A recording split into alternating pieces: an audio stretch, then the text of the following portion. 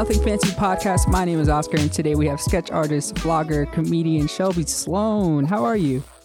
I'm doing great. How are you? I'm doing as good as it can be during this shit time. Right. So you're on YouTube. You're doing these daily Corona quarantine vlogs. Like, what motivated you to start that up? Well, I watch a lot of space documentaries, and they're always sitting in the spaceship, and they will talk about, this is what I did today, and this is what I ate today, or I'm running out of food. Right, and I thought it was so vlog. interesting. Yeah, like a literal vlog. And I was like, you know what? This is the first time in history that people have been quarantined in a mass way like this for a pandemic or an epidemic, that we've actually had technology. Mm-hmm. So why not video blog my experience? Because I know a ton of people are going through it. And if it's something that people can learn from in the future, then win-win. Right. Yeah. And what do you think is the best thing, or what have you found that is the best thing about doing these vlogs every day? I really am able to learn how to connect with an audience and just flesh out some of my characters. I really noticed that some of the characters that I have bringing the news don't have any concept of like how long they're going to be talking, like in my brain. So the accents will get really wishy-washy, and it's just a really nice growing experience for me. So it's a good way to flesh out those new characters you want to try and play out. Yeah, exactly. So I get to learn so much about myself and how I actually deal with something that's stressful. How do you come up with these characters? Or you just like start making weird voices, weird noises? Yeah, that's how it started. Because I did a video where my parents were buying a house, and we were looking through one of the houses, and I just was baffled by it. So I tried to do a French accent, but it came out really bad. And everyone was like, you sound like Dexter from Dexter's Laboratory. So I just started messing with my voice, and that's how I got into comedy and started doing like Upright Citizens Brigade and Groundlings. So now I actually like form most of my characters in classes at Groundlings. And are you still doing all those things in LA? Because I remember when we met, you were in New York, and we met working the Grammys. But you were starting up with the Comedy Sports, I think, at that time, about 2-3 years ago now. Are you still doing that in LA? Yeah, I actually was on Comedy Sports Dallas when I first started, and then I moved to Comedy Sports New York when I was living out there. And when I moved to LA, I auditioned because obviously it's competitive and a little bit more high level talent than Dallas. No offense, because I love all my people at Comedy Sports Dallas, but it was one of the things where they were like, well, you're not really the demographic we're looking for right now, which I totally understand. And so they just really didn't have space for me on the team, but they were like, keep coming back. And then I had a massive success at Groundlings. So I was like, well, I'm just going to go with that. So is sketch and stand-up or the type of comedy you always wanted to go for? Oh, absolutely. I remember I want to say it was 2014, and I was watching SNL for the first time because I was a very sheltered child. And I was like, wow, I really love this. And then I ended up going on a trip to New York, and I saw Rockefeller Center for the first time, and I saw like Filmed Here Saturday Night Live, and I started crying, and I was like, this is what I want to do with my life. That's awesome. That's a fantastic way to get into it. Do you have a favorite character voice that you like to do? Definitely the Dexter one. I mean, Danielle is definitely my favorite character, and she's on my video blogs because she's so. I based her off of David from Schitt's Creek. I don't watch Schitt's Creek. Where he's like, "Oh my God, Alexis, why are you doing that?" And I just like based her off of that because my improv coach, it was Julian Gant at the time, he was like, you're not putting your characters in your body. And I was like, what are some weird physicalities I notice about people? And I noticed that Daniel Levy's character like does these weird hand movements. So I just based it off like the hand movements that he kind of does and like got into that. Yeah, you do a lot, or your character does a lot of the praying hands to the face, like touching things like that, like, oh my God, I'm doing it right now. It's an audio medium, so you really can't see it, but it's almost like voguing, but only on your face. I'm sorry, what was that? Oh, sorry. No, I was doing the hand gestures on my face. Oh, like yeah, it's almost like voguing. Touching your face a lot. So, yeah. So I know you're starting up your own production company, Dan Martini. Yes. What's that all about? So I was in St. Thomas with my family, and basically there was this whole issue with this cupcake martini because I'm really obsessed with them, like cupcakes, not martinis. And I had never had one before, and I was like, what's a cupcake martini? And so my dad, like the concealed carry laws are really different there. So we were able to like pick it up and then take it with us. And I put it in like the fridge, and my dad had like later gone to make margaritas and didn't realize that was the martini and dumped it in the margarita mix. And so when I told him, he was like, well, that damn martini. And I actually am an Al-Anon because I'm a friend or family member of an alcoholic. And so alcoholism has actually really affected my life. So I was like, well, what better way to show the world like my views on alcoholism and I really want some of the profits from Dan Martini to actually go to rehabilitation centers, getting more of the word out about how alcoholism actually affects families. So I was like, it's perfect to name my production company after a martini. And like after that story, because it became such a huge inside joke in my family. Mm-hmm. And also like the last shot of the day on a film set is called a martini. So I was like, it's just so perfect. That's great. It works out. Are there any projects that are coming up with it? Yeah, I actually kind of on the DL. My mom is a video blogger as well, but she gets into this character called Aunt Sharon. And she tells improvised stories to children so that we can help them get through the quarantine, because I know they're all with their parents right now and the parents might be getting frustrated. Mm-hmm. And she always told me these like Jake and Sally stories growing up. So she improvises them with 3 words that the audience gives her. So we're technically producing that, but it's kind of on the DL because I don't want curse words for the children. And obviously my production company's name has a curse word in it. Right. You don't want to influence them at that early of an age. Right. But I'm most excited about what we're actually starting Monday, and it's a launch for the new sketch and just all around comedy variety show called Pause for Laughter. And I will be having 5 to 6 of my comedic friends come on and do live streams from their house via Zoom of 5 minutes of stand-up or improv or sketch or comedic songs, whatever they want. I just really want to showcase comedians, and it's a big force of, I want to showcase like women in comedy and people who have like dark pasts like my own or have deep-seated issues with alcoholism and things like that. Mm-hmm. I even have reached out to some comedians who were formerly alcoholics. So I'm not going to, say their names because it's anonymous, but there is set up for them to come on the show.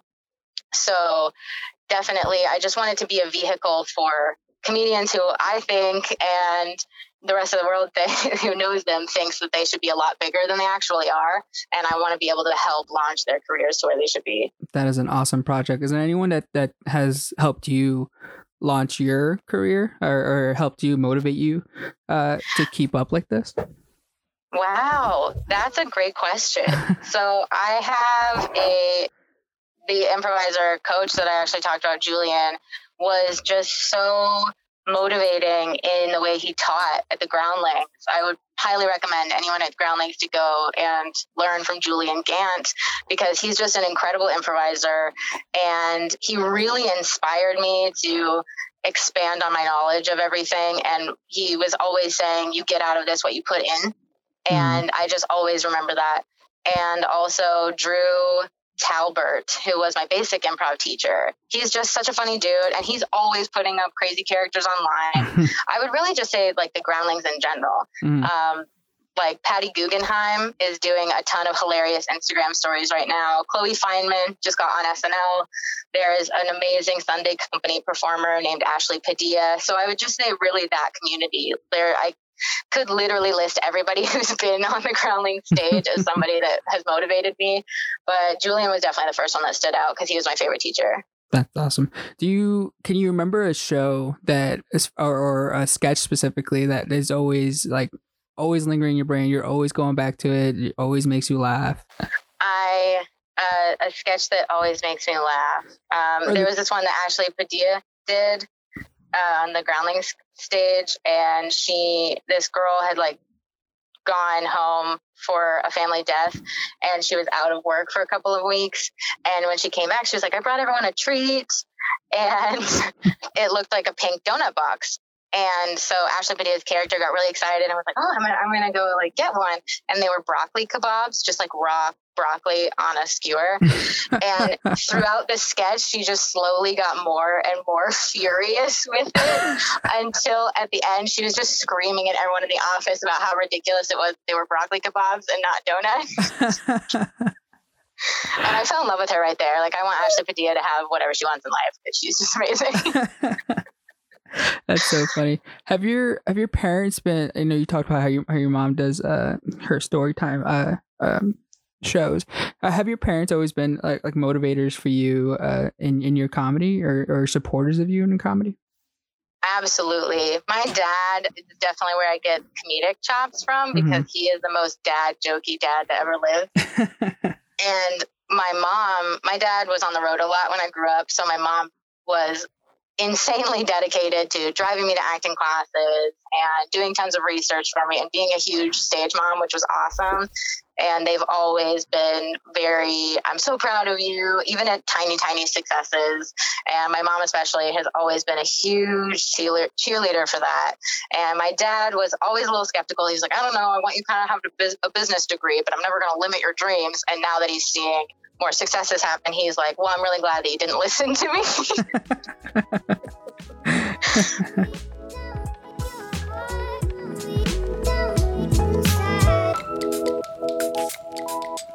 Hey, Oscar here for a quick break. I hope you're enjoying my chat with Shelby. She's a super funny and creative comedian, and I was very, very happy to be able to catch up with her after such a long time.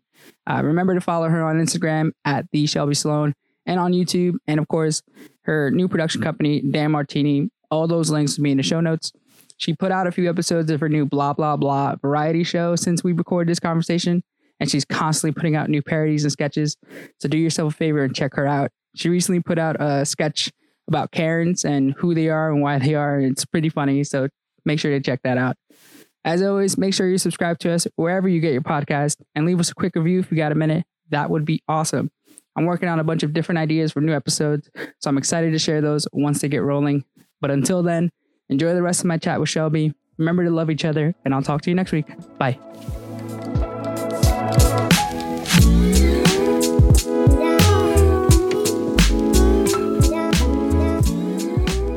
Well, let's talk about your move to New York and then to LA.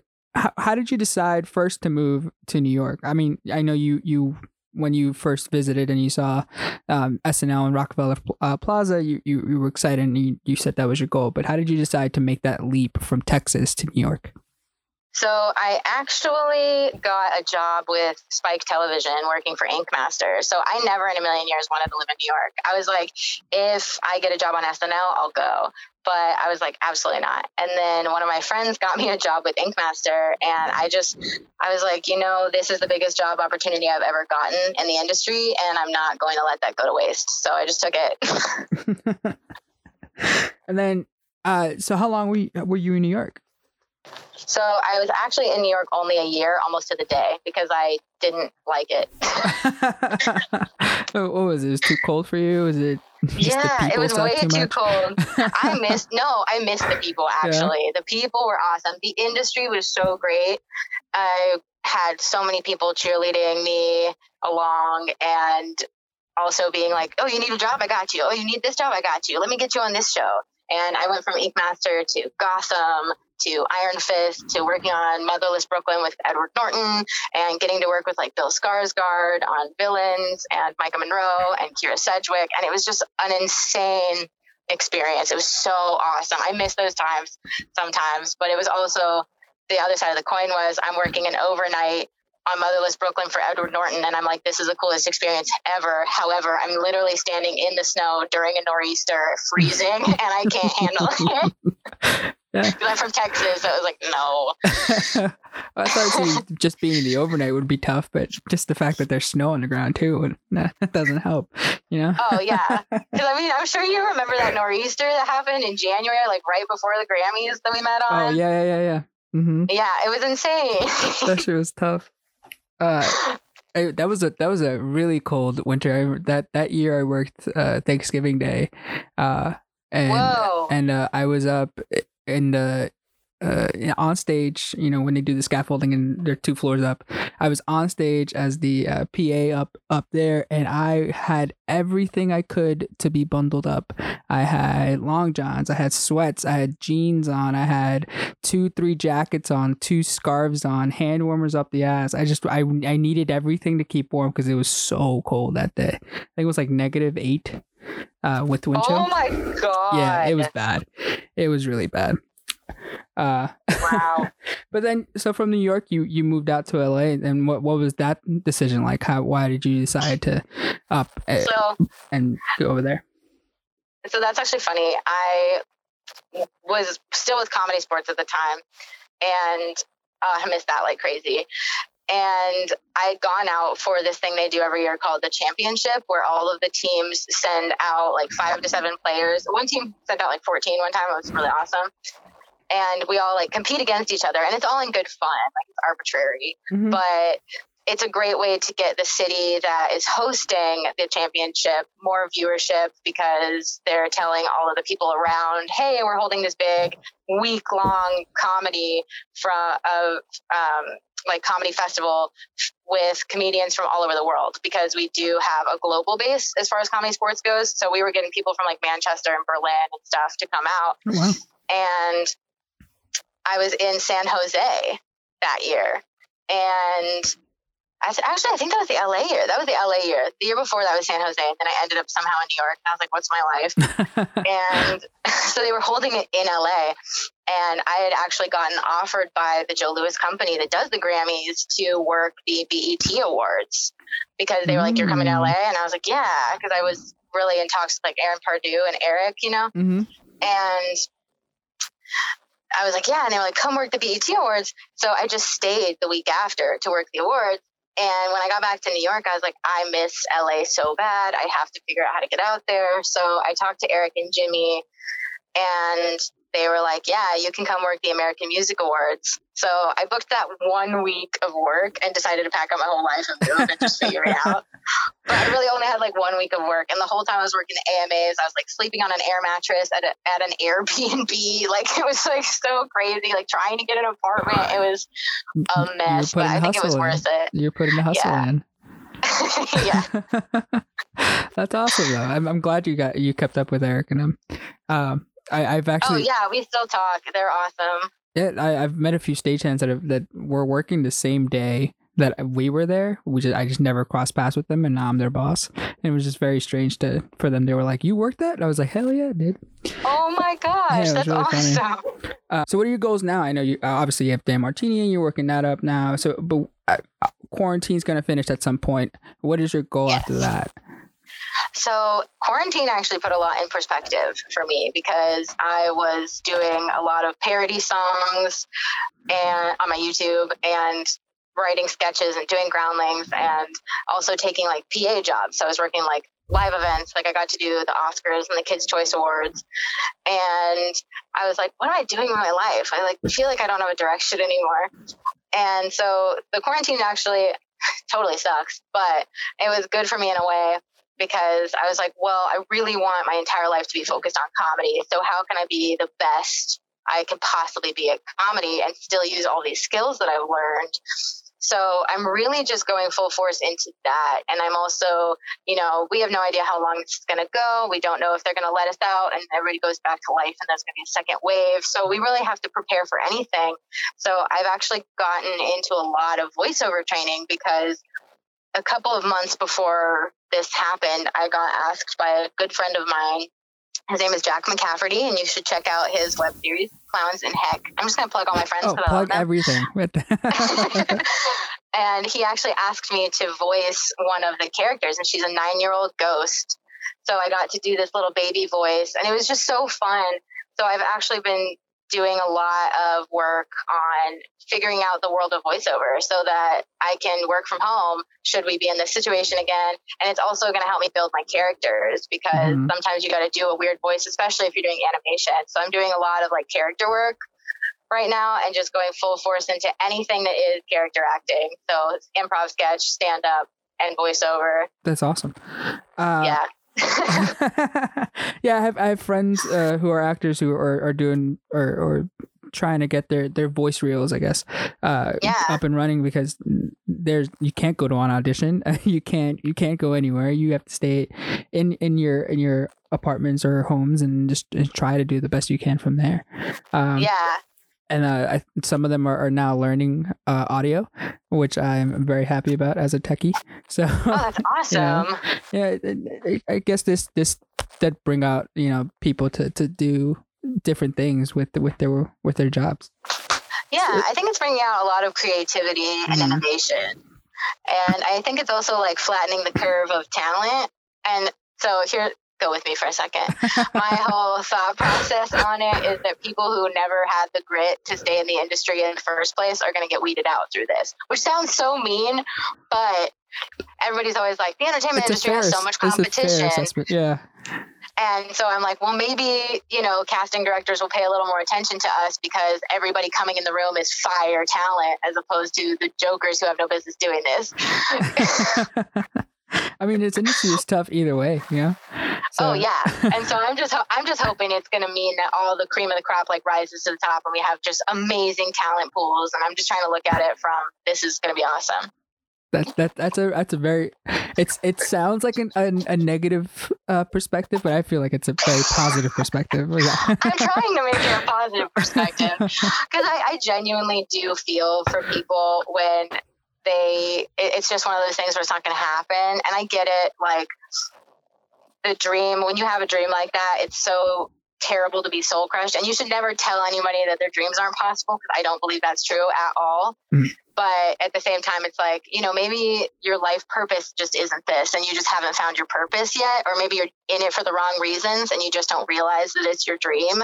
And so I'm hoping that everybody just like, if they are in this for the wrong reasons, it's one of those things where this is something that shows them it's too hard. You're in it for the wrong reasons. Go do what you're actually meant for in life because there's a purpose for you and you're a beautiful human. So go do that. You know what I mean? So I'm trying to, it's not really like that negative. I feel like, cause I do want everybody to get their dreams. I just feel like some people do get off track because it looks pretty on the outside. I feel like our industry looks so famous and glamorous and everybody wants it. And it's really like, this is hard work. Like I never in a million years knew how hard it was going to be. So yeah, there's a lot that goes on in the background that people don't see when they see the final product. Yeah, it's long hours, stressful days. And it doesn't finish after you're done with project A. You're gonna go right back into project B. Yeah, exactly. And like Dan Martini becoming a thing, and actually, the logo will evolve because I want like a real graphic designer to do it. But it's just things like that. And me actually getting it LLC'd and getting it up and running has been a dream of mine that I've been trying to figure out how to accomplish for 7 years. And it's just now coming to fruition. So it's like, that's all the stuff that goes on behind the scenes that people don't know about, that I didn't even know about. I was like, oh, I'm going to go be an actor. It'll be easy. No. No. Like it's a lot of work, but I'm so grateful for it because I see tapes of when my first year of acting and I'm like, girl, you are a mess. Hey, you've worked on it now. So, you got some years under your belt.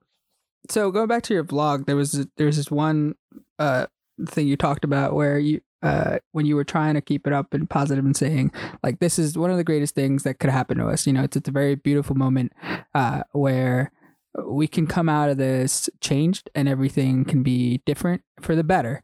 And then you said, I can move to a different country if I really wanted to. I can up and root myself and make myself home in a different place. So where would you go? What different country would you go to? Ooh, I've actually thought about this a lot because there's so much happening in politics right now that sometimes I just want to cry. And I definitely don't want to go politically right now, but it's just, I feel like we all can resonate with wanting to cry sometimes. Oh, yes, all the time. And I've really just been looking at film industries. So I know that there's good opportunities in Rome and Paris and Vancouver. So those are really like the biggest ones I'm looking at right now. And I probably would do Canada first and just try to figure out how to handle the cold. But I was like, well, maybe I can go to Canada and start learning French because they speak both. Right. And then, you know, if I'm really like good at French, I can go to France. See, there you go. Making plans, making moves. That's always... Yeah. Yeah, my roommate and I have been watching more Canadian TV shows because we're so bored of the US TV. Oh wow, I love that. And we've decided that the first weekend that this is all over, we're going to Montreal. Oh my gosh, yes. Just for the weekend and just to hang out and see all the buildings that we see on TV in real life. Yeah. When I went to Toronto, it was one of the most beautiful places I've ever been. Yeah, I've never been to Canada at all, but it's awesome. I love it. I honestly, if I had it my way, I would move to Dublin, Ireland, because that's my favorite international travel destination I've ever been. And I was like, I want to live here so bad, but it's just the industry would be kind of hard there. So I'm like, well, maybe if I'm at a really defined place where people are comfortable with, I got to fly in to shoot this and you got to pay for my hotel, then maybe I can do that. But right now, I'm definitely not at that place where anybody's going to be like, yeah, we'll shell out the money for that. So one day. Yeah. My favorite place ever in the world is London. I think it's a calmer New York. I think it's the people there are much kinder, but still, you know, fast paced. I think it's such a beautiful, beautiful city. Yeah, I haven't been, but my parents said the same thing. Mm-hmm. Well, I'm glad you're okay. I'm glad you're healthy and safe, and I'm glad you're moving on with projects that were your dreams. You know.